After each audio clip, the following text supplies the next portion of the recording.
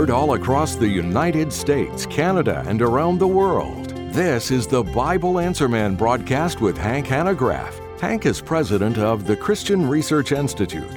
And now, here's Hank Hanegraaff. Thank you much, Randy. Over the last couple of days, been listening to some of the John Hagee predictions in terms of what was going to happen between 2014 and September of 2015. And the more I listened, the more perplexed and unnerved I became. It wasn't because, in some sense, I started believing John Hagee, but just watching him communicate utter nonsense to thousands of people and seeing them cheer gave me chills. Here's sort of a randomly selected example.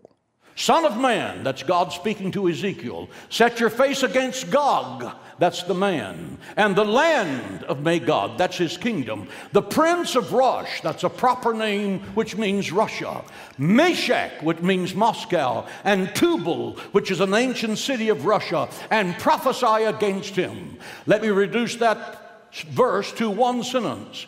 Ezekiel is being told by God to deliver a declaration of war against a man and his kingdom. If that were to happen today, here's how it would go. The man would be Putin. The kingdom would be Russia. That's how clear that is. Let Ezekiel mention the word Rosh, and the imagination of end-time sensationalists like John Hagee simply go through the roof, because Rosh sounds enough like Russia to implicate it as a villain in sensationalistic end-time scenarios. As such, he interprets Rosh as a proper noun referring to a specific place, Russia. The facts, of course, say otherwise. Russia is not a derivation of Rosh. In fact, the word Russia is an 11th century Viking word, and as such should not be semantically linked to the Hebrew word Rosh at all.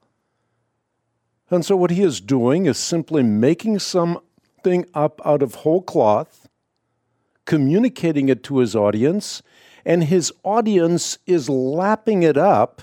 Why? Because they have not learned discernment skills and they don't know how to read the Bible for all it's worth.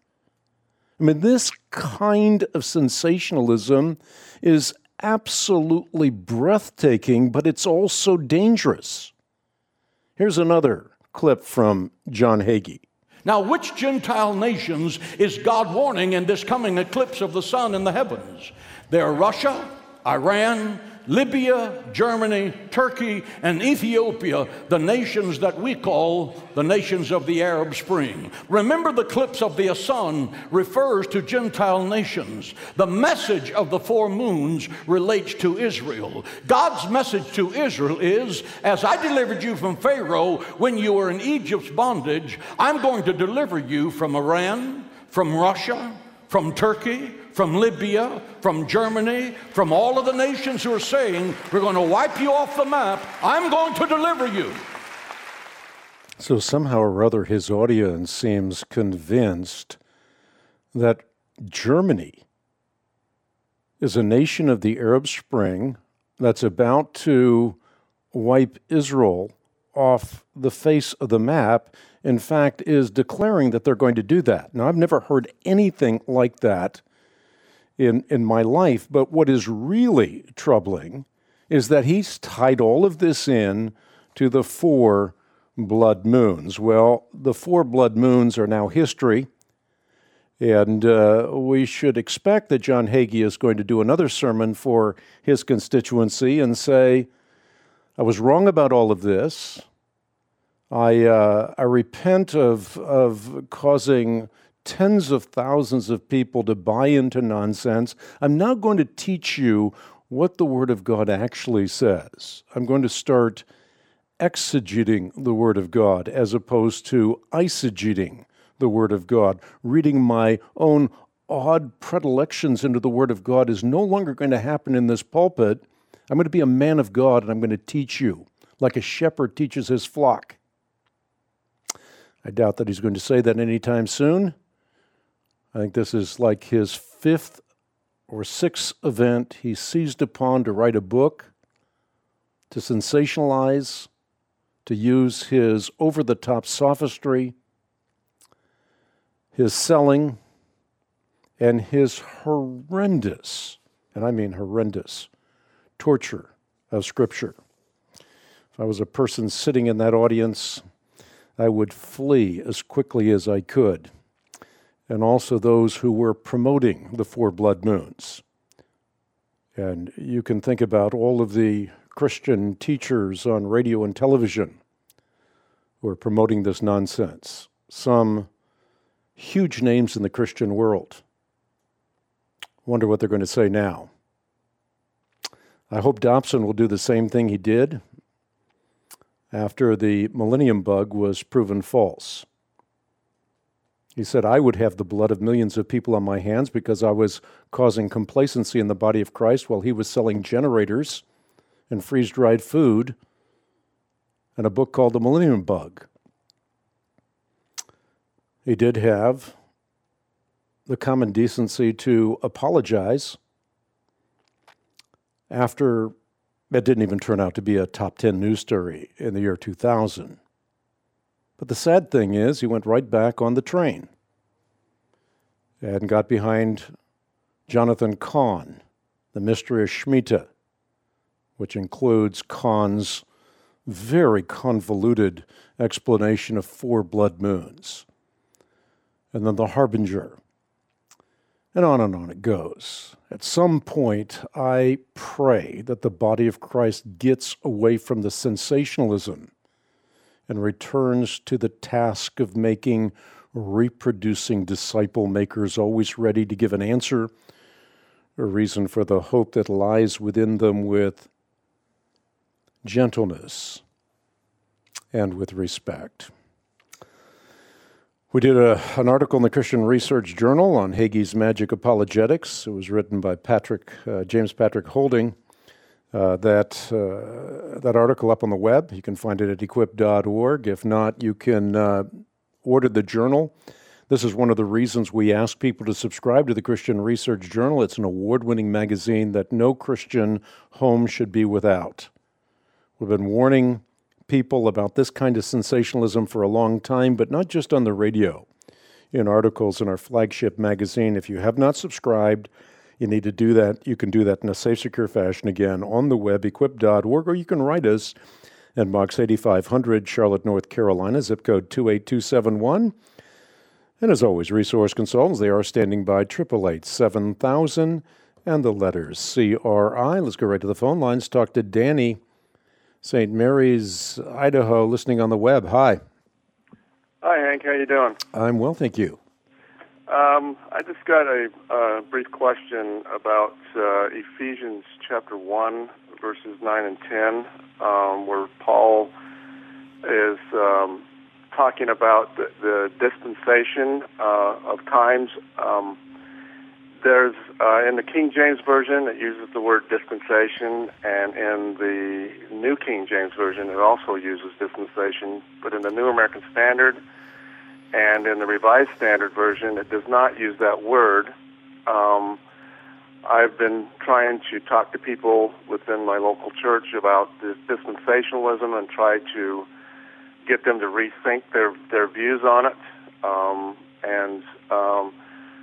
My wife, she's the one that brought that up to me this morning. She goes, well, doesn't Paul use the word dispensation? So I've heard you say in the past that words are not univocal or equivocal or something. I can't remember exactly how you word it, but that basically words take on the meaning that the context allows them to have. And so anyways, I just wanted to hear how you put this together, and basically I know that I think that the meaning of dispensation and dispensationalism is two separate things. So anyways, I'll let you comment. Yeah, sure. Of course, this has nothing to do with dispensationalism, and I appreciate you making some clarifications in the prologue to your question. It is true that words are not univocal, they're equivocal. They take on the meaning that the context allows them to have. And obviously the context of Ephesians 1:10 has nothing whatsoever to do with the dispensationalism that is being communicated by people like John Hagee. Dispensationalism as an eschatological construct is the viewpoint by which God has two distinct people, the church and national or ethnic Israel, with two distinct plans and with two distinct destinies. And dispensationalism is distinctive for its teaching that the church will be raptured from the earth in the first phase of Christ's second coming so that God can return to his work with national Israel, which, of course, in dispensationalism has been put on hold until after the time that Israel rejected the Messiah. It's been put on hold until the time that the church gets raptured out of the world. And God's renewed working with Israel is thought by many dispensationalists to include a 7-year period of tribulation under the Antichrist in which 2/3 of the Jewish people will be killed, followed by the second phase of Christ's second coming, in which Christ and the martyred tribulation saints are going to rule for 1,000 years from a rebuilt temple with a reinstituted sacrificial system. And as I pointed out on the broadcast, this idea was first conceived by John Nelson Darby in the 19th century and then popularized by prophecy pundits such as Hal Lindsey and Tim LaHaye in the 20th century, and now taken to a whole new level by false teachers like John Hagee, who simply butchers the biblical text to make passages appear to be talking about a pre-tribulational rapture when they're not talking about that at all. I have no problem with someone holding to this notion, but I do have a problem with people butchering the text and using the text as a very clear pretext for what they want to preach or communicate. By the way, John Hagee was saying that it may very well be before September 28th, which was is today, and before the end of the four-blood moon period. He was saying that it could very well be that his congregation wouldn't even be upon the earth at all, that they'd be watching all of this taking place from streets of gold in heaven or streets of glory in heaven. So he was suggesting that the rapture might well have taken place and might have taken all his people up to heaven, taken the church out of the world before the terminus date, September 28th. He said he didn't know for sure, but could very well be. Well, of course, that hasn't happened, but the fact of the rapture, or the fact that 2/3 of the Jews, once they're herded in the Holy Land, are going to be involved in a bloody Holocaust is simply unwarranted. There's no biblical basis for making these kinds of wild and ridiculous kinds of prophecies. There's no warrant for flaming or inflaming the fuse of Armageddon in the present. There's simply no basis for doing it. It is certainly the kind of thing that titillates. I mean, you can see why his congregation is applauding, because they're not going to be among the 2/3 that are going to be butchered. They're going to be in heaven. They're going to be celebrating. So again, you can imagine they're being very, very happy. But what about the Jews? Why didn't I see tears for the other part of the equation? Why just applause when Hagee says, doesn't matter to us, we'll be out of here. We'll be on the streets of glory. It's quite troubling. Not only amazing that so many people have bought into what he says, but quite troubling. Yeah, there's really no true Jews left in the world, is there? I mean, when it comes down to the 12 tribes. Well, none of this makes any difference whether there is or there is not. because the issue is it's not a matter of genealogy. It never has been a matter of genealogy. It is a matter of true Israel, and true Israel is not determined by your race or your birth mother. True Israel has always biblically been determined by your relationship to Yahweh, the God of Israel, revealed in Jesus Christ. And I love when Peter finally understood this, and he makes a point of it himself.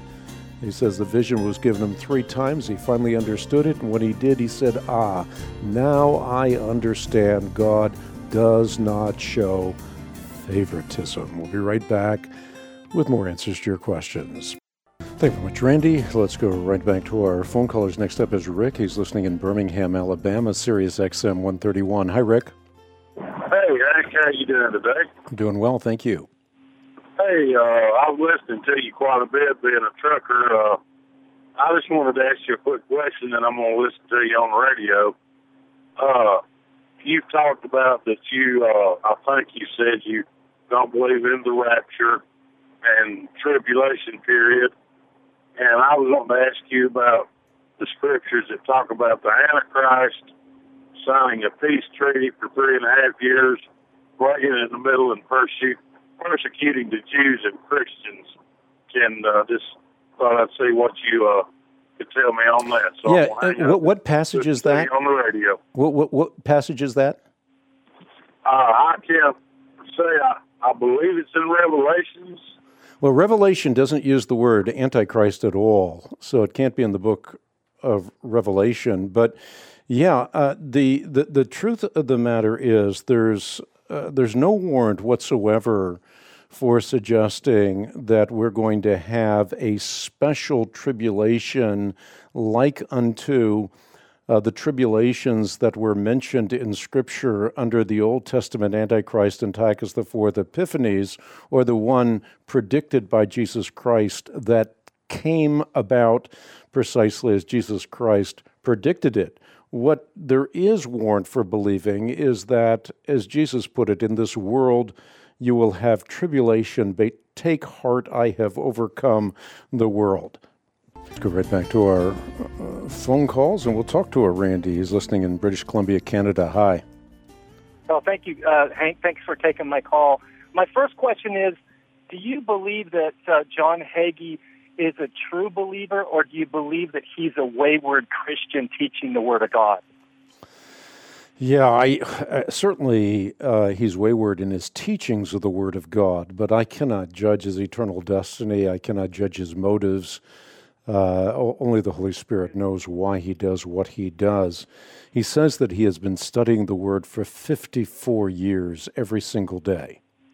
And if that is indeed true, one would think that he would be able to figure out the art and science of biblical interpretation such that he does not distort the words of our Lord in the Olivet Discourse, that he does not distort the words of the prophet Joel. I respect that. Yeah, I respect that. But I've been teaching the Bible for years, and I have a passion for the Word of God and biblical teaching. But what I don't, and you can correct me if I'm wrong, but if he is a wayward believer, then the Bible would encourage you to go in private. If he doesn't listen to you, bring witnesses and correct him in private instead of over the air. Oh, no, that's not true at all. That is not true at all. What we don't need is we don't need What you just said is just false. And if you've been teaching the Bible and reading the Bible, I don't think that it is well for you to say what you just said, because if someone is dispensing spiritual cyanide by the megadose over the airwaves, then he should be called out publicly on that, not privately. So to distort what the Scriptures say in Matthew chapter 18 is unfair to people listening to you right now. And if you have studied through the Bible, as John Hagee has for 54 years, you're at least familiar with the passages that... That's not fair. That's not fair what you just told me right now. Yeah, I'm just saying that... What's not fair? At one point or the... Wait, no, listen. At one point or another, as a loving brother, you're going to go and try to correct him if he's wrong. And what you do is you air out your laundry against a brother. And I'm saying we can't do that in this day and age. We have to, because the church is... But wait a minute. What I'm trying to make a point here, and I think to listen to the conclusion of the point might be worthwhile. You're familiar with Galatians chapter 2, where Paul rebukes Peter publicly, or 1 Corinthians chapter 5, where Paul... I'm not saying that's always wrong, Hank. I'm not saying that's always wrong and to rebuke somebody publicly. I'm just saying that if he's been teaching the Word of God for 50 years, there has to be some level of respect. And if he's that wrong, then it behooves you and I to go and correct him in private so that the world doesn't see us shooting each other in the foot. This is not shooting each other in the foot. This is taking the Word of God, and it is rightly dividing the Word of God, or teaching people the art and science of biblical interpretation, teaching people discernment skills. John Hagee has been called on the carpet by many people over many different years. He continues to do what he does, and he does it in a very bombastic way. In other words, if you disagree with him, he has some choice words for his dissenters. If you've listened to his style, it is not gentleness and respect, nor is he a very teachable individual. So your view on him is that he's not probably a biblical sound teacher, and so... Well, it's not my view. It's very obvious to anyone who reads through the Bible. There's millions of people that follow him. There are a lot of people that hold their Bibles, but there aren't many people that read their Bibles. And what I'm saying is that what I think is important to recognize here is that John Hagee is very obviously deceiving people in many different ways. I mean, you can take it out of the biblical realm and say, let's not make this a matter of biblical interpretation, maybe just doesn't know how to do it. Let's take it to the idea of what he is communicating, that Jesus Christ is a prosperous Jesus Christ who lives in a big house. He distorts Scripture there, but then he also wants to teach a word of faith idea, that faith is a force, words are the containers of the force, and what you say creates your reality. So what does he do? He will make up a story, or he'll take an urban legend, and he will use that to buttress his point. So he talks about Nick... I respect what you're saying, but at what point do you and I go to such a brother if we think he's a brother, which I don't know what you believe. Well, I think what you believe is he's not a brother in the Lord. So what? Well, I honestly would not make that statement. The statement that I would make, because it's too harsh. Well, it's not because it's too harsh. I want to leave what is in the province of the Holy Spirit in the province of the Holy Spirit. What I'm saying is that when he is hurting the body of Christ, I mean, there are all kinds of people making life decisions based on what he said about the 4 blood moons. He is profiting mightily on the basis of what he's saying. He's responsible for what he's saying. He's saying it publicly in print. He's saying it publicly over the airwaves. He's saying it on secular television. And I think that there's a place for reproving someone personally. In other words, if you have a brother who is sinning against you, John Hagee isn't sinning against me personally, then I have to go show him his fault, just between the two of us. And if he listens to me, I've won my brother over. But if he doesn't listen, take 1 or 2 along so that every matter might be established by the testimony of 2 or 3 witnesses. Eventually, you take it to the church, and if he doesn't listen to the church, then you treat him like a pagan. Like a tax collector. This is what Jesus says in Matthew chapter 18. Yeah. But the point that I was trying to get across here, with all due respect, Randy, is that over and over again you have examples of public rebuke for people who are communicating false doctrine that very much injures the body of Christ. So, for example, if you just bear with me one more moment. I mean, if you think about John rebuking Diotrephes publicly, well, there's a reason for that. It is so that others may take the warning. It is why Hymenaeus and Philetus were Alexander the coppersmith, and so many other examples that you can give in Scripture, why they're pointed out because their teachings are spreading like gangrene. And you know what gangrene does to a person. So the Bible's using metaphors and examples to point out that, whoa, this is not no harm, no foul. If you have a large platform, there's a large responsibility. I remember years ago that I spent the time with Benny Hinn. I was thinking that perhaps because he had such a big audience, I would spend personal time with him as I did over quite a protracted period of time, going out to dinner with him, talking to him, etc. And after a while, I got to the point of recognizing that what I was saying, though received collegially, I mean, we had a good time talking and made no difference in terms of what he was doing publicly.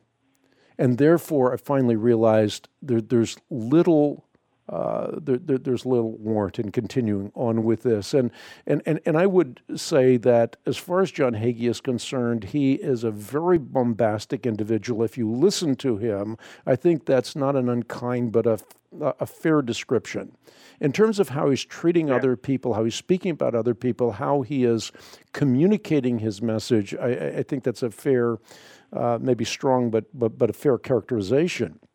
But what he is doing that I'm really concerned about is he's causing people to make life decisions that are very detrimental to them personally. He's done some things that I don't agree with, but I just, my heart for the church, it's heavy because it just seems that, you know, Scripture tells us that we're to make every effort for the unity of the faith. And if he's a non-believer in that category, then that's one thing. But if he's a wayward believer, if he's a sensational, like you're saying, because you made the point that there's no basis, I think I heard you right, you said there's no basis to say that 2 out of every 3 Jews will perish in the end times, and that that's right. I have said that, Holocaust. Probably not in that exact context, but yes, you're right. Yeah, and I think that there is a basis because I have friends who are rabbinical or Messianic Jews who have told me that there are rabbinical Jews coming to know Yeshua HaMashiach as their believer. These people know Hebrew and Greek, and they believe that there's going to be a second Holocaust if you support a Jew to make Aliyah to Israel. But why? Why are the Jews in the 21st century going to be held accountable for the sins of their forefathers in the first century? Well, you could make that point for... No, I'm asking the question. I'm not making a point. I'm simply asking the question. How do you support that notion biblically? Because as a nation who the patriarchs, and they gave us the Word of God, they gave us the covenants, through the Jews, 95 or 100% of all the authors of the Bible are Jews. They're the ones that they were the chosen people. But why should they be held accountable for the sins of their forefathers? Because of their platform, because of their role in history, because of their role as a nation, as a unique role in the end. So a Jew in the 21st century, because their birth mother, they had a certain birth mother. You're asking about a mystery. That's a good question, Hank, but that's a difficult question to answer. I could answer it, but I don't think anybody knows why God holds the next generation accountable. But we do. We know that God doesn't. I mean, God spends a whole chapter in Ezekiel 18 underscoring that point so that no one could miss the point. The other thing, too, is I think it's really important that we do not read the prophets in an incorrect fashion. For example, if you read Ezekiel without recognizing the historical backdrop, that he is in Babylon, he's on the south of the Kibar River, he's in exile, and he has seen the temple in Jerusalem destroyed, and he's looking wistfully into the eastern sky, and he's praying for the restoration that will take place under Zerubbabel and Ezra and Nehemiah. He's pining for that moment. But if you don't take that historical context into mind, then you could think that maybe he was talking not about a second temple, but a third or a fourth temple. But if you read it in the historical context, and I really appreciate your pronunciations of Jewish words and your great knowledge in this area. I think that you would be I think you'd be in a very unique position to go back to these biblical passages and to read them in the sense in which they're intended, which is to say, taking into consideration the historical context. I really appreciate the graciousness with which you conducted the conversation. It was wonderful to talk to you. I respect your knowledge. I unfortunately can't continue the conversation because we're out of time for this edition of the Bible Answer Man broadcast. So many people hanging on right now. I'm just going to stick here for an extra hour, continue taking calls. Those that are hanging on, trying to get through, I'll try to answer your question in the next hour.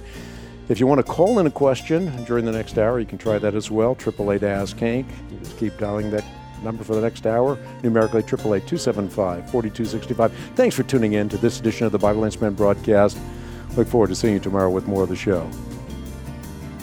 We appreciate you tuning in to the Bible Answer Man broadcast.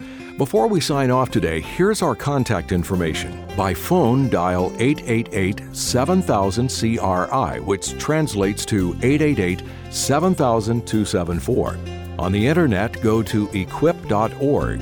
That's equip.org. You can also write CRI at Post Office Box 8500, Charlotte, North Carolina. The zip code is 28271. Our prayer is that today's broadcast has equipped you to better defend your faith and encouraged you to pursue sound doctrine and godly living. Thank you for listening. The Bible Answer Man broadcast is supported solely by listeners like you. We're on the air because life and truth matter.